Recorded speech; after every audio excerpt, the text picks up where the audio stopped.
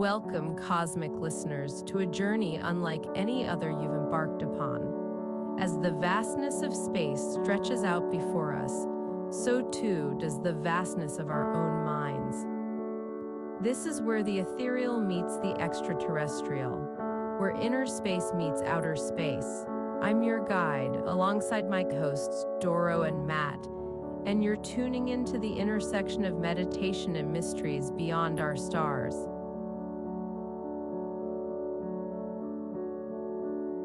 Picture this, a vast universe, ever expanding, filled with stars, galaxies, and possibilities. Now visualize our own minds equally deep, intricate, and filled with untapped potential. What if these two worlds aren't as separate as they seem? All right, here we are again. Welcome to Meditation and Aliens with Matt and Doro. I am Matt Reddy. I'm an author, artist, activist, creator of Hive1.net, a social media platform for global revolution and transformation for utopia. And I'm also a locally elected public hospital commissioner in Jefferson County, Washington. And I am once again joined by my good friend, Doro Kiley, life coach extraordinaire and longtime meditator and meditation teacher. Her website is creationcoach.com. Hi, Doro. Thanks for joining me again today. Hi, Matt. What a wonderful introduction. And boy, your bio is impressive. So I've been looking forward to this one. You went to the conference last week, and boy, we didn't do this last week because you were busy. I'm really looking forward to this one. So thanks for having me again. Yeah, absolutely. Yep. We took a week off because I was attending the Stairway to the Stars conference. It's Disclosurefest 2023. I guess they've done a Disclosurefest event each year for a while, and this one was titled Stairway to the Stars. And yes, I definitely have some thoughts and experiences to share from that. And there's also some alien disclosure news updates we can get into. Absolutely, I'm ready. All right, and we are live broadcasting in a Twitter space. So if anyone jumps in there, you will be getting the completely unedited live version of this podcast, and then we will release it as usual on Spotify and in the podcast universe and on YouTube.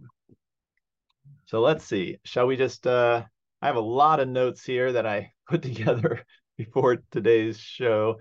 That's awesome. Let's I mean, I'm curious, are they in order, like from speakers or subjects? Just curious. Well, I did a couple different things. One, I just started to try to put my understanding of the different theories and I sort of put ufology into a spectrum, because that's definitely something I got from the conferences. There's different sort of schools of thought of people that think what's going on, and so I have those sort of grouped, and then so I'm looking at a lot of notes and material here because I'm trying to figure out the best way to introduce people to this topic, and sort of also breaking up the info between what are sort of the opinions of, very established mainstream people like U.S. senators, congressmen, scientists, and then you have, people on this other end of the spectrum that are experiencers. They believe they've contacted aliens or communicated with aliens, or they've researched it and listened to all of the most, the most extreme whistleblowers that claim to have seen stuff. And so, so I've got a lot of notes here. So let me just sort of see. I got a couple. Let me try to share things in order from the easiest to digest and before we get into the crazy stuff. Great. Perfect. That sounds good. Let's go. Okay. So let's see. We'll start with a little news update. So David Grush, the former intelligence officer, whistleblower, he filed an inspector general complaint which is sort of, which really kicked off this alien disclosure movement in Congress in a big way. And his complaint apparently details everything he knows about the U.S. government's secret UFO retrieval and reverse engineering program, as well as it seems to indicate a lot of history of what has been happening behind the scenes since at least 1945, Roswell, and possible murders or assassinations, crimes done with the military industrial complex. All of this information is apparently in a document that he submitted officially to one of the inspector generals. And Congress people like Tim Burchett and others have been trying to get access to this document to really read it, to find out what's going on. They were supposed to get, or they were scheduled to go into a secure facility yesterday, and they were told they were going to get to see more of this complaint. They weren't sure if they were going to get to read the whole thing or if they were just going to be given some really glossed over summary. But that got canceled. So the powers behind the scenes blocked that from happening. Darn. Yeah. Wow.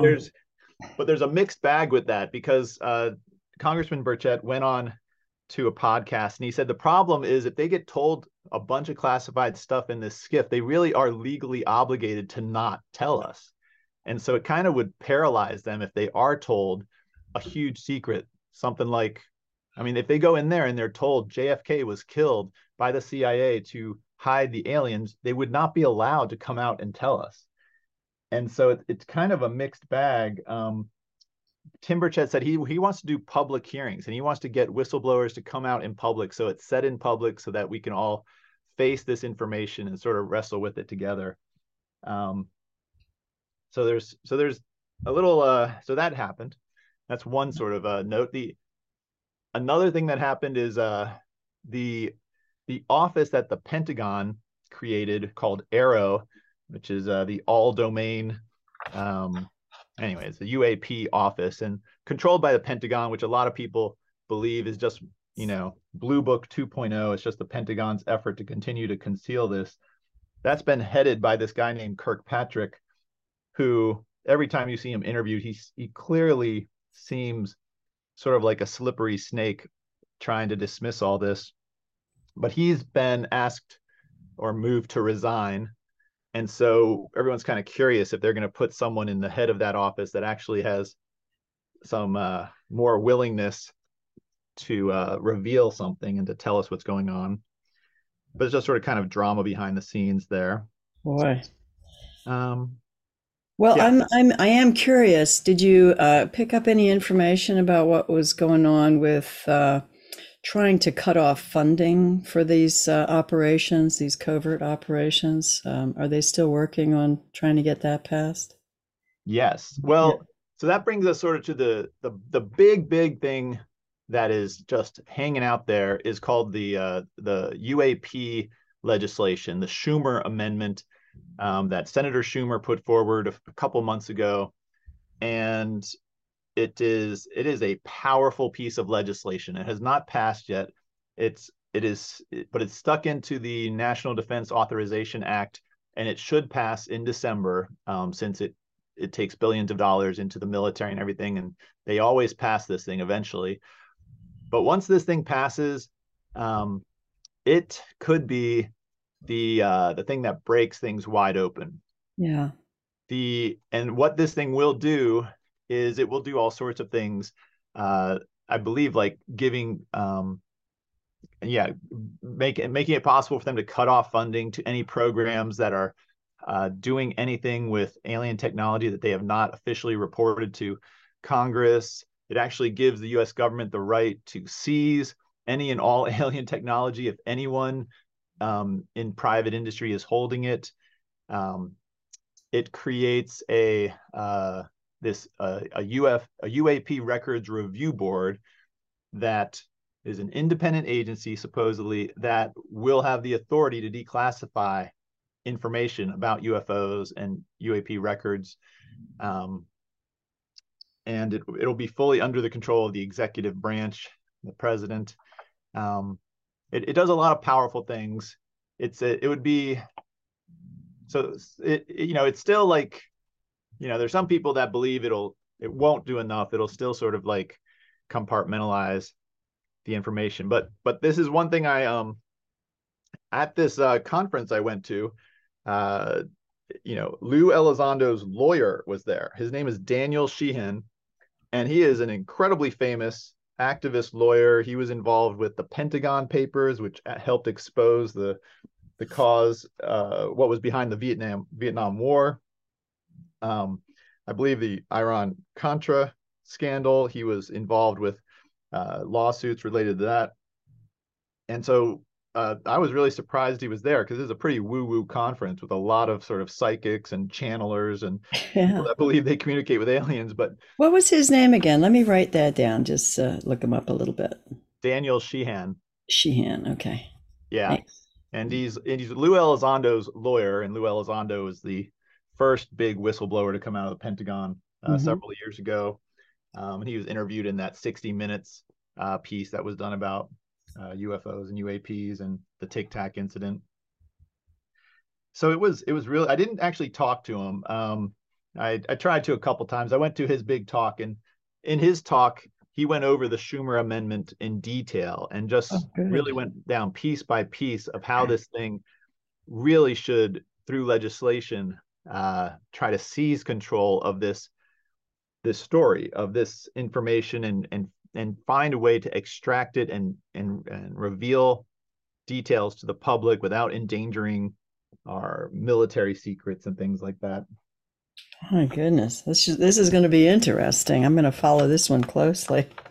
Yeah, and I got a quote from Christopher Mellon here, who is a former Deputy Secretary of Defense. I thought I had that right in front of me here.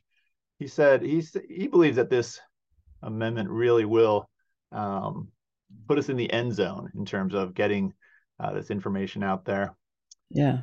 But all right, so that's some of the details. Let's see here. So that's the government political update. Yes. So now are you going to talk about that conference? It's going to be interesting. Okay, so the conference. Let's see. I mean, there were, I went to several events that were by experiencers, by people that claim they communicate with aliens. Like one, Bashar. You've heard of Bashar. Yeah. And Bashar is and his thing was incredibly popular. He is, I was going to find his like little description here. He basically claims to be channeling this. His name's not actually Bashar. Bashar is the name of the alien that he claims to channel.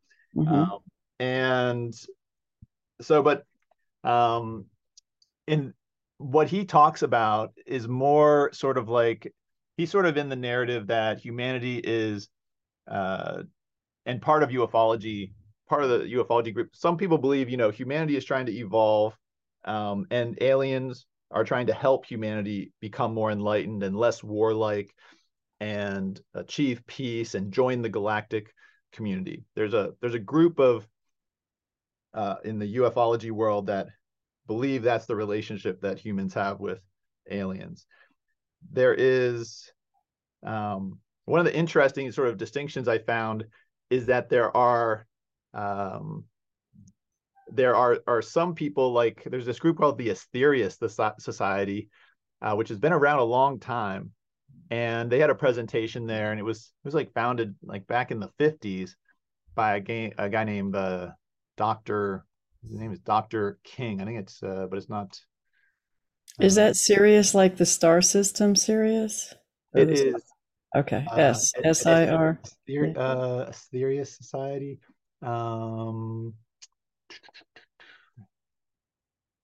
Yeah, it's like AE, Asterius.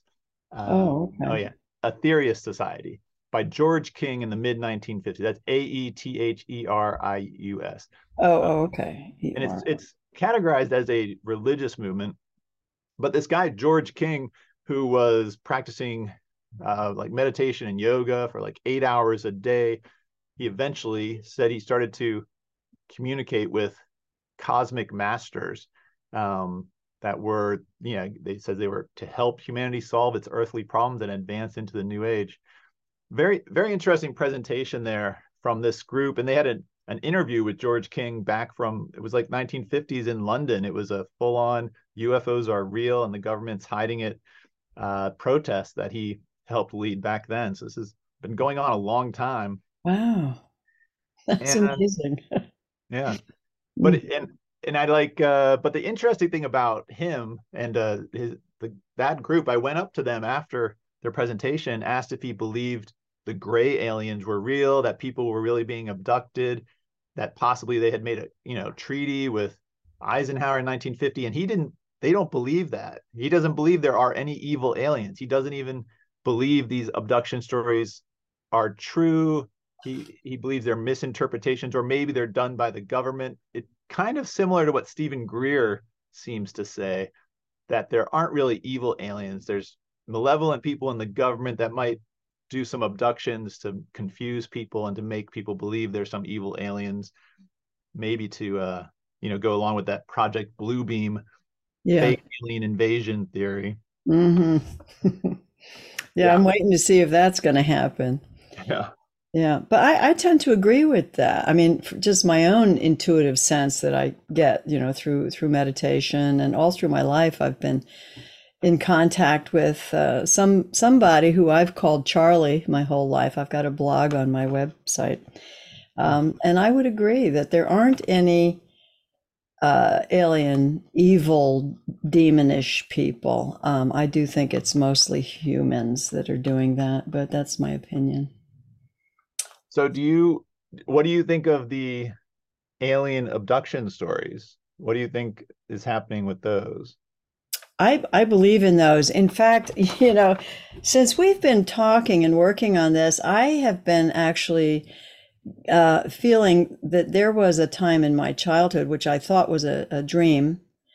And now I'm thinking maybe it did happen, where I was about 8 years old, and I was outside and I looked over a kind of a embankment, and I saw a spaceship with aliens walking around, and then I just sort of went blank, and I was wondering, maybe they picked me up and put me in their ship. I don't know, but that was my dream, and so I was wondering if that was actually something that happened, because I do hear that they do these mind wipes, these memory wipes, right? Mm-hmm. So maybe it's just making me think anything is possible at this point. Yeah. So I do believe in abductions. Yeah. Yeah, the memory wipe thing is a very common part of these encounter stories. What did those aliens look like? What was their appearance? Well, the one I saw most clearly was actually they almost looked like a triangle head. That I remember that very clearly, and big eyes, huge eyes. And they looked like a praying mantis to me, but the memory can play tricks on you, so I can't say for sure what they looked like. All I remember was a very triangular head with large eyes, and tall. Remember what color they were? It was too dark to really tell. Yeah. And when you say praying mantis, did they seem to have an insect-like body, or are you just saying the head shape sort of reminded you of praying mantis? The head shape definitely reminded me of praying mantis, but also the way they stood, because they had their arms folded at the wrist, and that made me think more of praying mantis. But again, we're talking a lot of years ago, and a lot of trying to remember in between. It could, it may not have been exactly like that, but certainly the triangular head and the big eyes were really clear. And do you remember if they had clothes on or something? They did, yeah, from what I recall. So that's a little bit more fuzzy. Maybe it was clothes, maybe it was some kind of a weird skin covering, but yeah. This is really because all these years I've always kind of dismissed these powerful dreams as just dreams, and listening to all these encounters, I'm thinking maybe it did happen. Yeah. And Charlie that you communicate, is Charlie, do you think of Charlie as Now, Charlie is an interesting story because that goes all the way back to even when I was an infant in the cradle. I mean, there was always this sense of a presence around me. And, if I was screaming and crying, I could always remember there was this sense of someone there, even though there wasn't, just kind of cradling me, not picking me up, but just holding me in that energy. And as I got older, this was pre-verbal, obviously. And then as I got older, it's almost as if Charlie became a playmate for me. So one of these invisible friends, you always hear about, but Charlie was not exterior to me. He was always on the inside. He was my imagination. He was my friend, and he would teach me things. And one of the greatest things, now think about this. I was 8 years old, laying in bed, thinking about, how far up the sky goes, the kind of thing kids think about. How far does the space go? And so I used to ask Charlie these questions all the time. And this one was really clear. I said, Charlie, how far does space go? And he said, it goes as far as the farthest imagination can take it. And that really blew me away at 8 years old. And since then I'm thinking, well, does that mean if there's imaginations on other planets that it keeps continuing out and out? And yeah, it just keeps going. As long as there is an imagination somewhere that can experience that vision of space going farther and farther, then that's how far space goes. Anyway, that really hit me when I was little. So yeah, Charlie's always been with me. Charlie, I've got a big blog on my website called My God Charlie, and I've got a lot of the writings. I used to do a lot of automatic handwriting and get all of these lessons from Charlie. There's a little bit like Neil Donald Walsh, Conversations with God, a little bit, kind of like that. Yeah, you would have fit right into this conference as a speaker. Nice.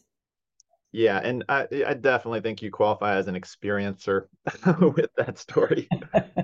You told me another one that sticks with me of you seeing one of these mantis beings at your doorway. Oh yeah, that one I was in bed, and I was waking up, and I looked, and there was a light in the hallway. My room was dark, a light in the hallway, and there was the perfect silhouette of, again, this same kind of large, tall, triangular head shape. It was mostly the silhouette, but it was kind of shocking, and the body was very thin. And it scared the daylights out of me. I just ducked under the covers, hid my little head, and I tried to pretend it wasn't there. Yeah, scary. Yeah. So, and for those of listeners who might be new to this topic, if you do a survey of all alien encounter stories, the mantis aliens are one of the ones they're one of the least ones that are reported, like down at 2%. It's mostly gray aliens. Then there's some, and that's like vast majority are with some sort of gray alien with large black eyes. Some tall, some little, shorter, often together. Seems like the tall ones are directing the small ones. And then there's reptilian aliens that are seen, and then mantis aliens, and then there's sort of human-looking Nordic-like aliens. Sometimes Nordic, not necessarily blonde Nordic. And that's something I asked the Asterius Society. I was like, okay, so you believe there's only enlightened aliens. What do they look like? And they say they look human. So that's the ones that they encounter. I would have been fascinated if they had said they're all reptilian or they're all mantis. Right. But there was trying to categorize them as a challenge. There's so many now. Yeah. And I went to one panel that said at least one of the people on the panel said they communicated with what's called the Mantis Collective. So I was very excited to see, okay, what do you say this man? Because of you, I was very curious what they would say. Yeah, now you got me. Hope Uh-huh. you went to it. What did Yeah. they say? Yeah. So this panel was really interesting because it had three people on it who every week they get together and channel aliens and talk. And uh, I'll put their names in the description because I don't look them up now. But two of them were men, and one communicated with this. And when they communicate with them, they sit there, they meditate for a few minutes, and they're breathing in a strain, and they make these. They're really like getting themselves into, I don't know, a trance, and and Yeah. then they just embody the alien, like takes control of their body, and they communicate like it. And this one of the guys he's very like almost like Robin Williams, comedic and intense and making jokes and pop culture references. And so that was one of them. And the middle one, he was sort of dressed sort of like in a spiritual guru way. And I believe I think he clearly says in his description that he channels an alien from the Mantis Collective. And then there was the woman who she was when she was able to channel different aliens. She would channel these adult sort of teacher aliens who I think she said were Mantis aliens, and this alien was on a mothership, and it was on this ship they had, I think, thousands of human alien hybrid children that they were raising and educating. And then I believe some of the children were hers. Like they had a lot of alien abduction stories seem to indicate that there is an alien human hybridization program going on, and they're creating human alien babies, children, and she is saying her children are being raised on this ship, and she gets to communicate with them, and sometimes they channel through her. And so during this session, each of them would in turn speak as their alien, and they answered questions. They went around and let the room just ask questions, and they were answering questions. And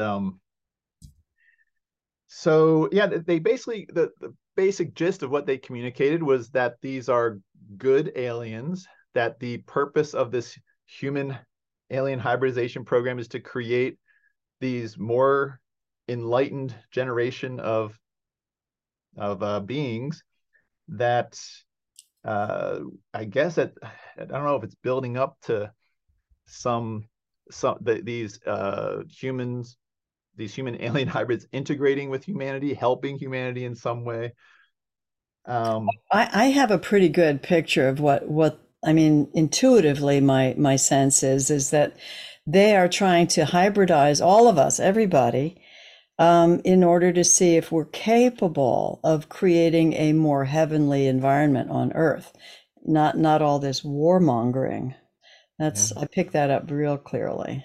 Yeah, that seems to be the gist of what they were saying. And now I remember they said that the Mantis aliens were brought in to help raise the children because I guess the other aliens that were raising them it wasn't going as well. So they needed a more enlightened, I think, teacher species to help. And that's why the Mantis aliens were brought in.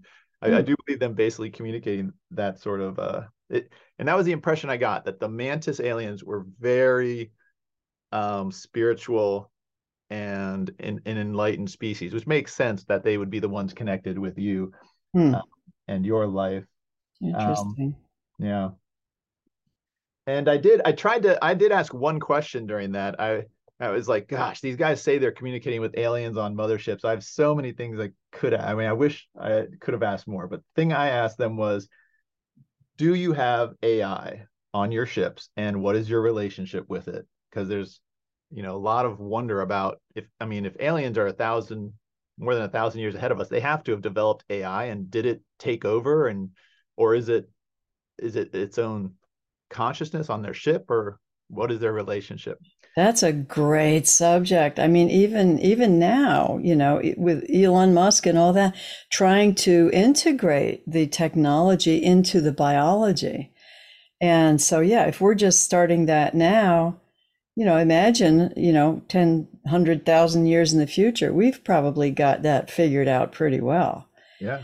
And so all of us might just be, projections of their program, of this program. Yeah. Yeah, it makes Yeah. sense. Yeah. So I asked them that, but only the sort of comedian one responded. And what he said was that, the AI on his ship basically was like in communion with him. So it was almost like the ship is an extension of him. And so he was like, so if I leave my ship and you tried to steal the ship, it just wouldn't work because it like you'd be trying to like steal something that was connected with me and it knows me, something like that. So they didn't really go into any more detail. I would have loved a follow-up question like when they were channeling the children, I'd like to ask them. So that I'd like to ask, okay, so children on this mothership, do you get to talk to the AI? Can you ask it questions? Does it teach you? But they didn't really give me an answer. Yeah. And then there was an AI panel there, which was an uncomfortable panel because it had one guy that was I think his name's Adam Curry. He's a high tech entrepreneur, mainstream, involved with developing, real world AI now.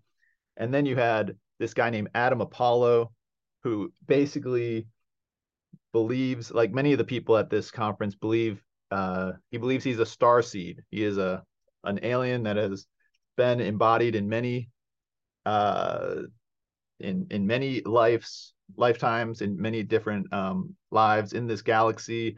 He believes he's here on a mission, a protector of humanity and helping humanity, and so he was. I mean, and I liked him. He's very like inspired, and he's developing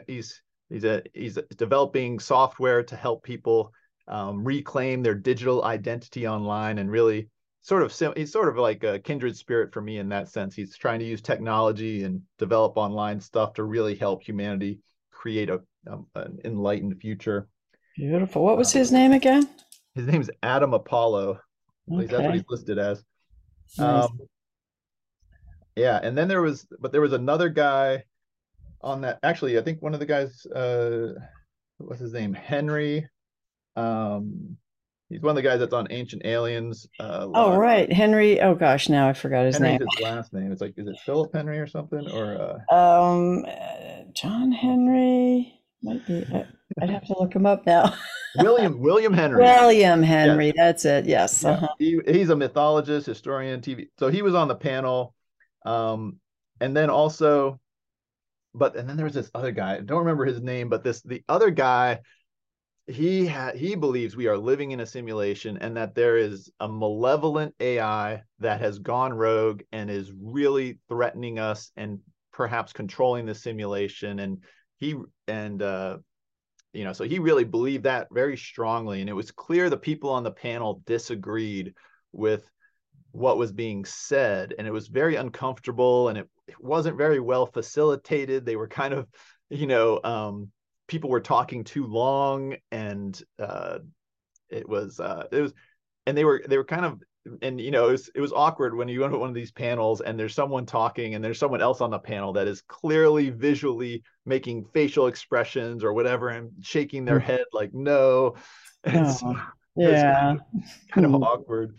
Mm. um yeah, and then there was another guy on the panel that like wasn't talking at all, and he was a black man, and I just felt like awkward that some of these guys were just taking so much time and they weren't giving everyone an equal sort of chance to say something.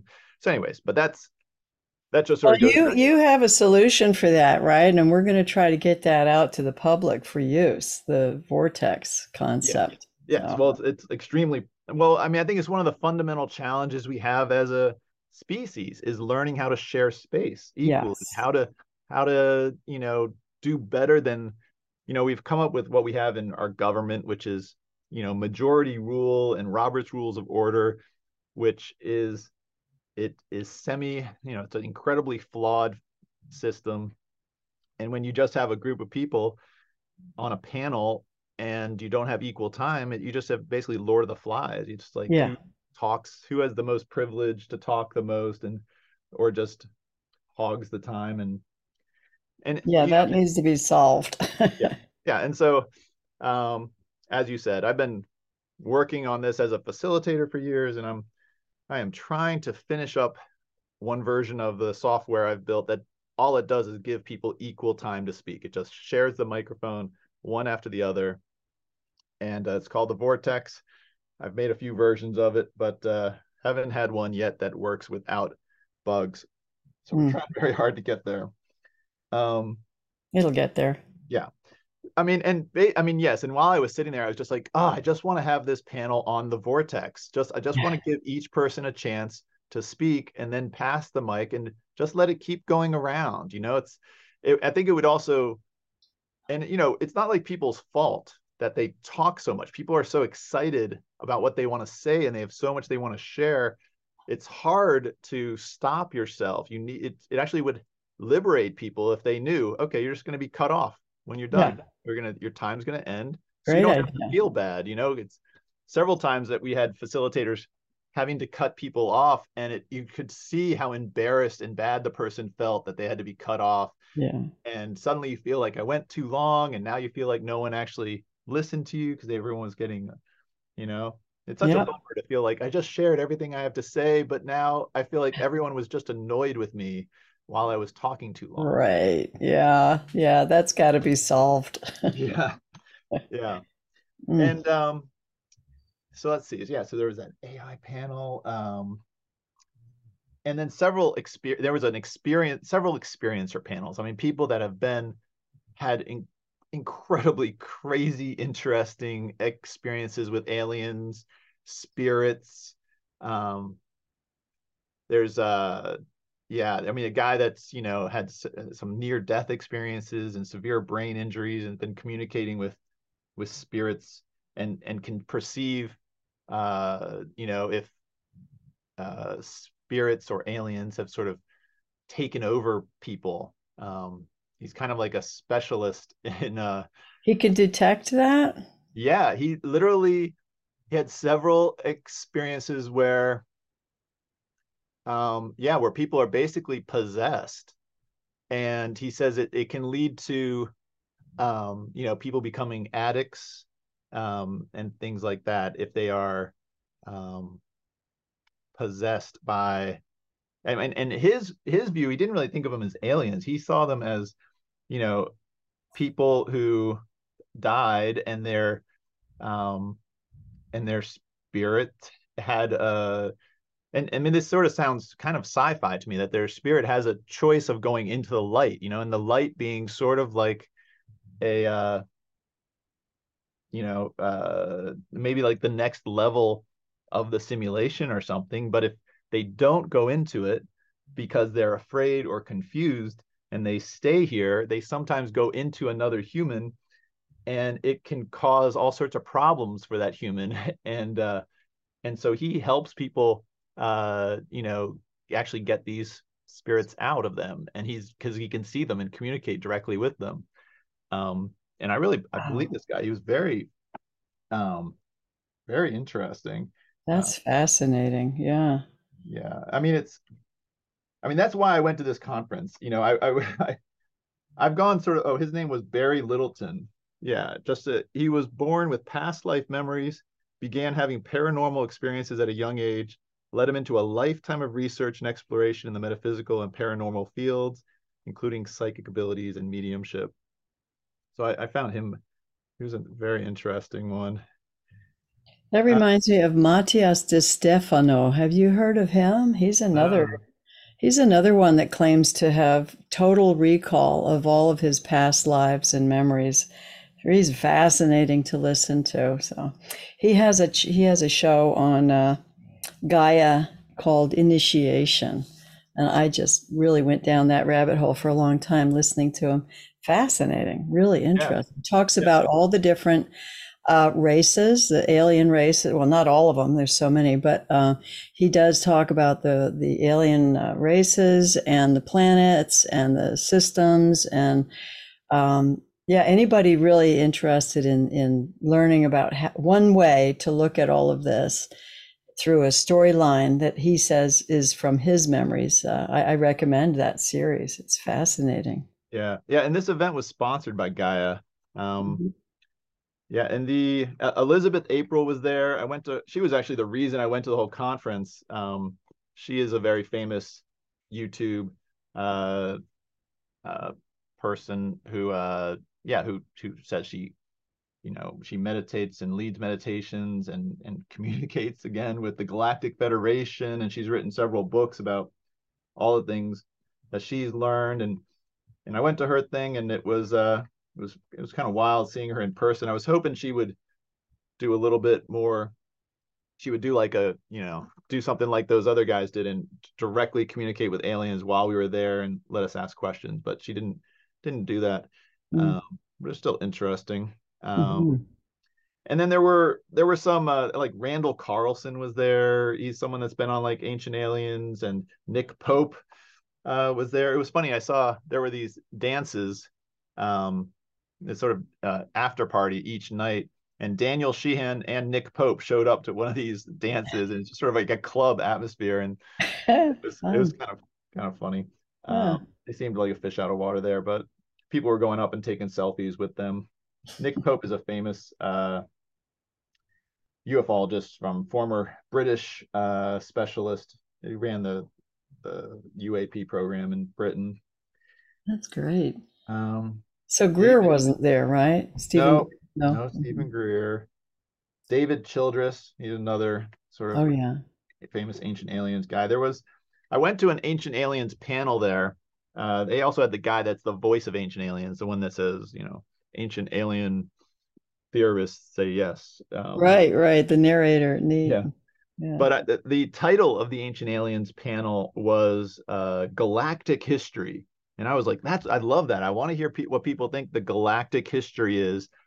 But when I got to the panel, they were just like telling their story of how they got involved with Ancient Aliens and the TV show. And they were just sort of, what's your favorite episode? And they Yeah. didn't really. So I just sort of skipped out of that one because I was like, okay, I want to hear what your theories are of galactic history. I love hearing people's theories of what aliens exist, what are their agendas, Yeah. what are they doing, what have they been doing with humanity throughout history. Yeah, Yeah. that's why I really loved the Matthias de Stefano initiation series because it starts all the way back before Atlantis. It's focused on the Earth, obviously, Earth consciousness, evolution of aliens and all. And it goes all the way back to the continent of Mu, which preceded Atlantis. And then he talks about the Earth change. Oh, it's just fascinating stuff. So, yeah, anybody who can give a story that sounds plausible, I'm listening to it. Yeah, it could be true. Who knows? Yes. And James Fox was there. He's a director, and he is one of his biggest films on UFOs is called Moment of Contact.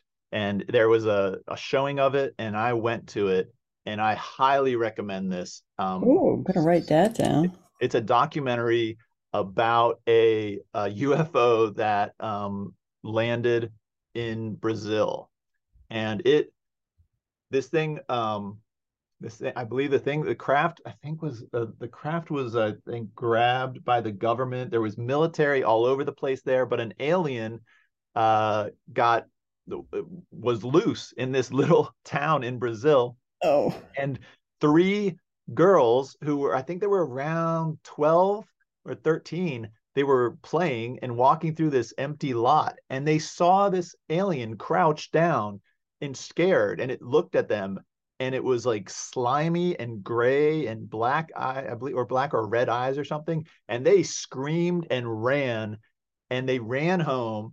And this movie is basically an interview. This was like, I think, like 20 years ago, but the interview is recent. He went down there and just interviewed everyone that was still alive. And so they ran home, and their mom comes out, could feel before they even got there something was wrong, and she came out and they told her what they had seen, and they ended up being interviewed on the news. And there's these old news videos of them terrified, saying what they saw. They took them to the field, and showed them where it happened. And now they're all grown up. They're all like 20, I don't know, 30 years old now. And so they had old interviews and new interviews. But back then, there was also apparently the military found this alien, and one of the soldiers grabbed it and they wrestled it into a vehicle. But the soldier that grabbed it, or maybe he was police, he developed a strange illness and he died as a result of something that, like, touching the slime on this alien. And they interviewed the doctors that treated the guy and who saw him. And then James Fox was able to track down some of the other soldiers who actually helped transport the alien, who had seen it. And one of them, who also knew the soldier that died, he refused to be on camera, but he was refused to be seen fully on camera, but you heard his story. You heard the story from a family also that was witnesses to some of this. And it was, so incredibly compelling. You believe all these people. And you can tell from the fear and the way they're speaking and the way, it's just like, it's one of the most compelling. If you doubt all these crazy alien abduction stories, this is absolutely one of the best things to watch, to really just help you understand, to see these are real events. Something happened here. Listen to what they're describing. There's no motivation for them to lie. Their lives have been changed and often messed up by having seen this, because they tell you how the police and they have old news footage of the head of the local military, and you can just tell by the way he's responding that he's so full of it. He's like Kirkpatrick. He's just lying and brushing them off. And the mother, this was the one, it just like hit me emotionally. The mother was saying that 3 men in black showed up at her house like a week after. I guess some ufologists went down to interview them right after this happened. And then like 10 days after they left, 3 men in black showed up, and a man came into her house with a suitcase full of cash. And he said, "We are going to make you very rich. You just have to tell your girls that they never saw what they saw, and you need to say they were lying." And the mother was like, "No, I am not taking your cash. I'm not going to say my girls are lying. They saw what they saw. This is the truth." And she told them to get out. And these are poor people. She refused a suitcase full of cash. Probably very Christian. They weren't going to lie, right? So it's just like, but it's so inspiring to, have that level of integrity. And there was another guy involved in the story also. He was like confronted by these 3 men in black at a gas station and told, "Never speak about this again." Is this all in the movie? Moment? Yeah. What was it? Moment of Contact? Moment of Contact, yeah. Mm-hmm. And then James Fox, he takes his crew. They find another soldier who was directly involved with this, and they find his house. He's never been interviewed, and he actually talks to them from a window, and he just tells them, "You need to get out of here, or I'm going to shoot you." He's just like, and he refuses to talk to them because they're scared. It's clear the military. And also the men in black, these were Americans. Everyone is saying it was like U.S.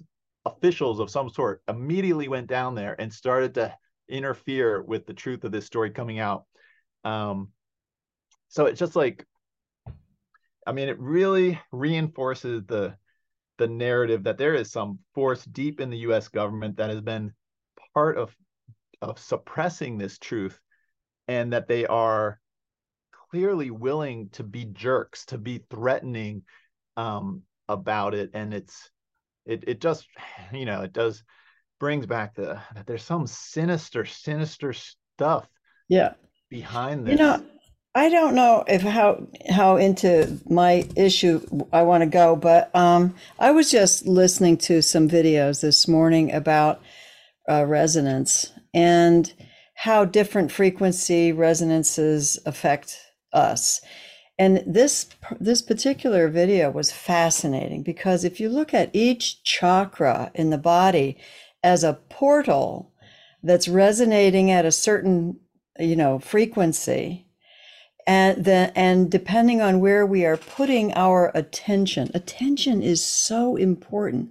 Where we're putting our attention now more than ever is drawing in these frequencies. It's like taking a tuning fork, say, for a frequency of 528 hertz, and you ring it. Anything in that room that is in the same frequency, vibrational potential is going to start resonating with it.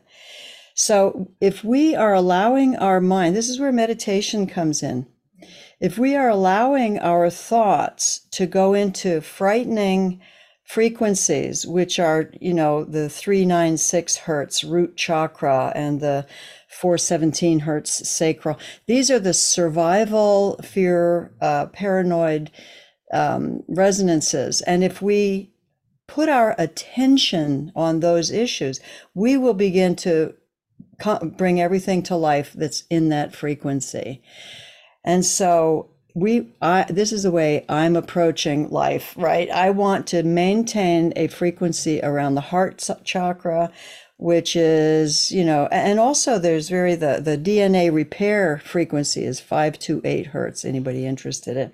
So when you're meditating, you can actually learn how to release these fear thoughts. When you are in a stream of thinking tied to strong emotions, having the ability to see it, first of all, and redirect it to a different frequency, a higher frequency, that's a superpower. And people think, well, meditation is just, to calm down and stop thinking about stuff. But really, it's an exercise of learning how to redirect your thoughts. So we don't want to open those portals that are fearful and paranoid, and because you're just going to start making that whole reality more solid. So my meditations are really centered around the heart, around higher frequency. That's the real world I want to bring in. And I think we have a lot of help right now on the other side, or whatever you want to call it, from aliens. There's a lot of help coming through for anybody willing to open those portals, that we will be guided. And the whole goal, as I said before, is to kind of build this heaven on earth, to hybridize our consciousness so that we can experience heaven in this three-dimensional plane. And that's the goal, I think, and that I resonate with. So, well, excellent. Well, with that, shall we transition to our closing meditation? That'd be great. That'd be great. Right. And how long do you want to Let's go with 10 minutes. I know to really get the benefit of meditation, in my experience, and I've been doing it for decades and decades, 20 minutes is the minimum to really start to get the benefit of it. But let me just, do a 10-minute here, and that's just an introduction, and your listeners can continue afterwards if they want to. Great. All right. Okay, so should we start? Yeah, ready. I'll invite everybody to find a comfortable position, and recognizing that there's a lot of energy right now, and everybody's kind of buzzing. So I'm going to ring the bell, and we'll start by just getting grounded, listening to the bell from the beginning to the end.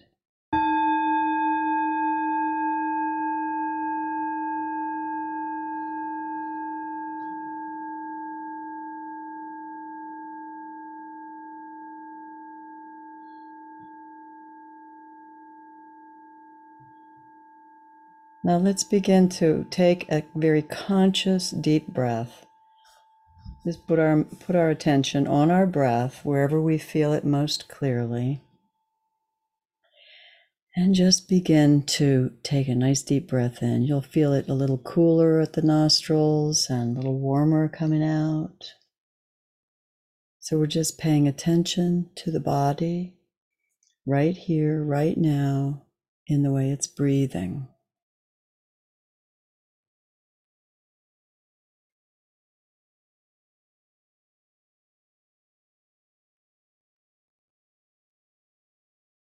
When you hear sounds, you just notice them and come back to the breath.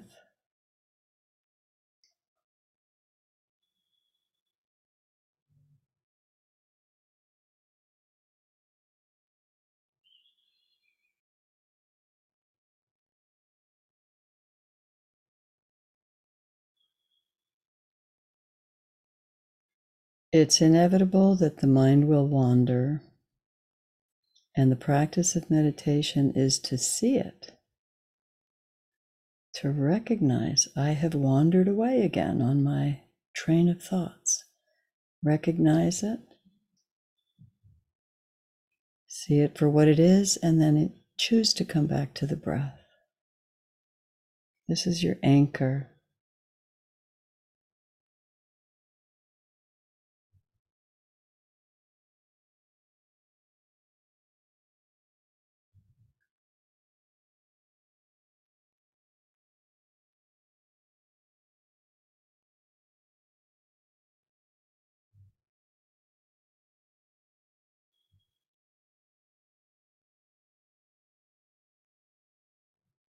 Exercising this ability of releasing. First notice and then release is a superpower. We get so drawn into trains of thought without any control. So just seeing it and releasing it takes practice.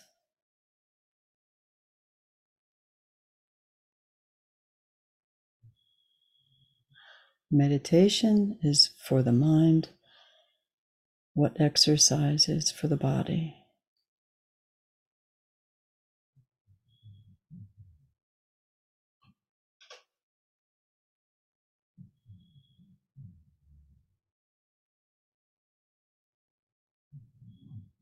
Returning to our breath. It could be another sensation, such as a clock ticking.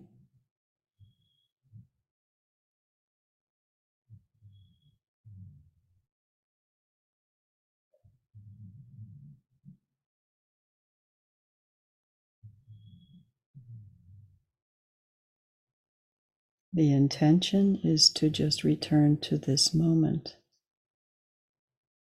and then this moment, and then this moment. Breathing in, breathing out.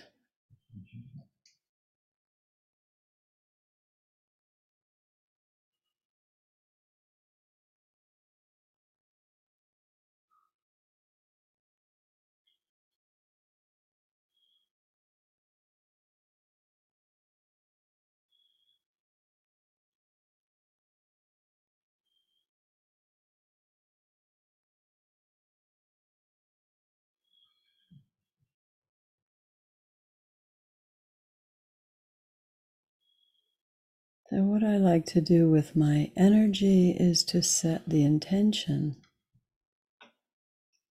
of lifting my energy into feelings of gratitude,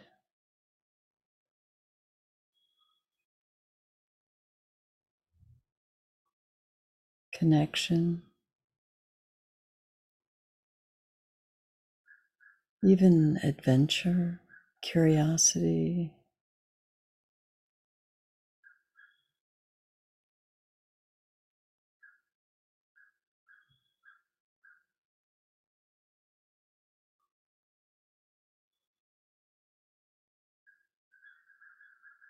So we want to raise our frequency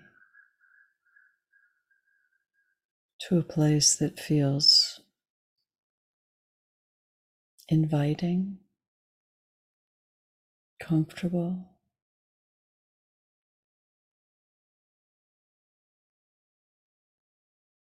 fun.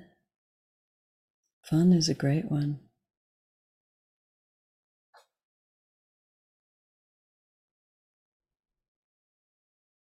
Just that sense of joy, the joie de vivre.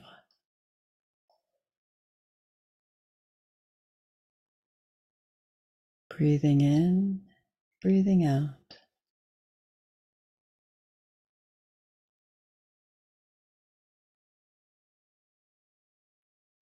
We're all in this together.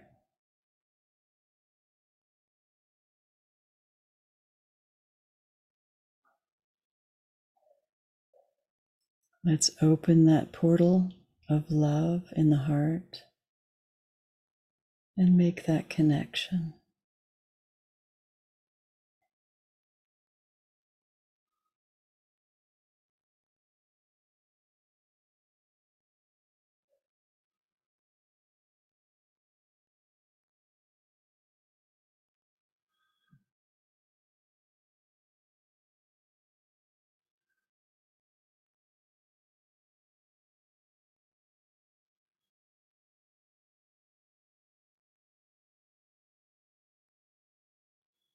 And from this portal, we can invite whatever wisdom we need in order to complete this project of bringing heaven to earth.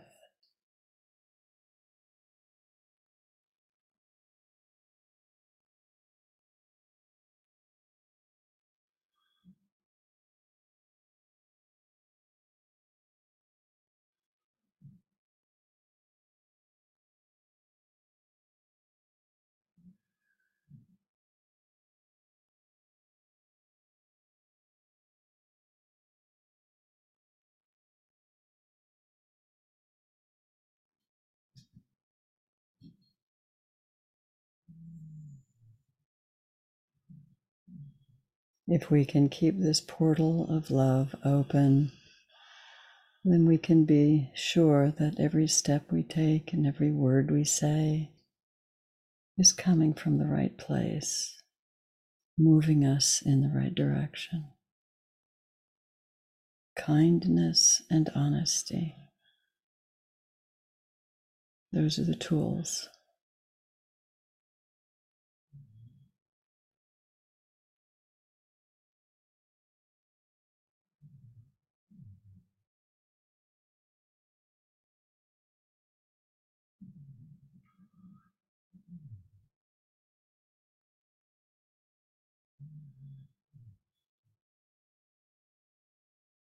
We are being guided.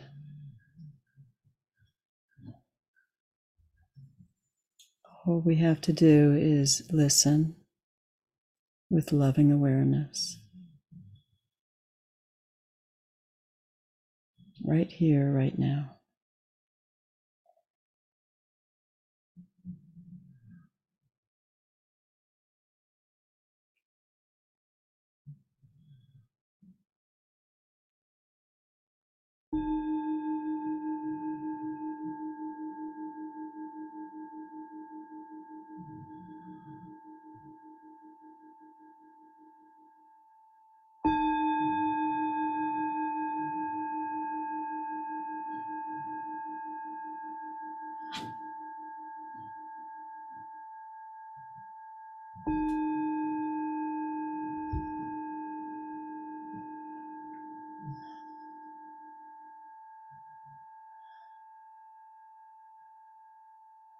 Thanks, Matt. Thank you, Doro. Until next time. Bye-bye.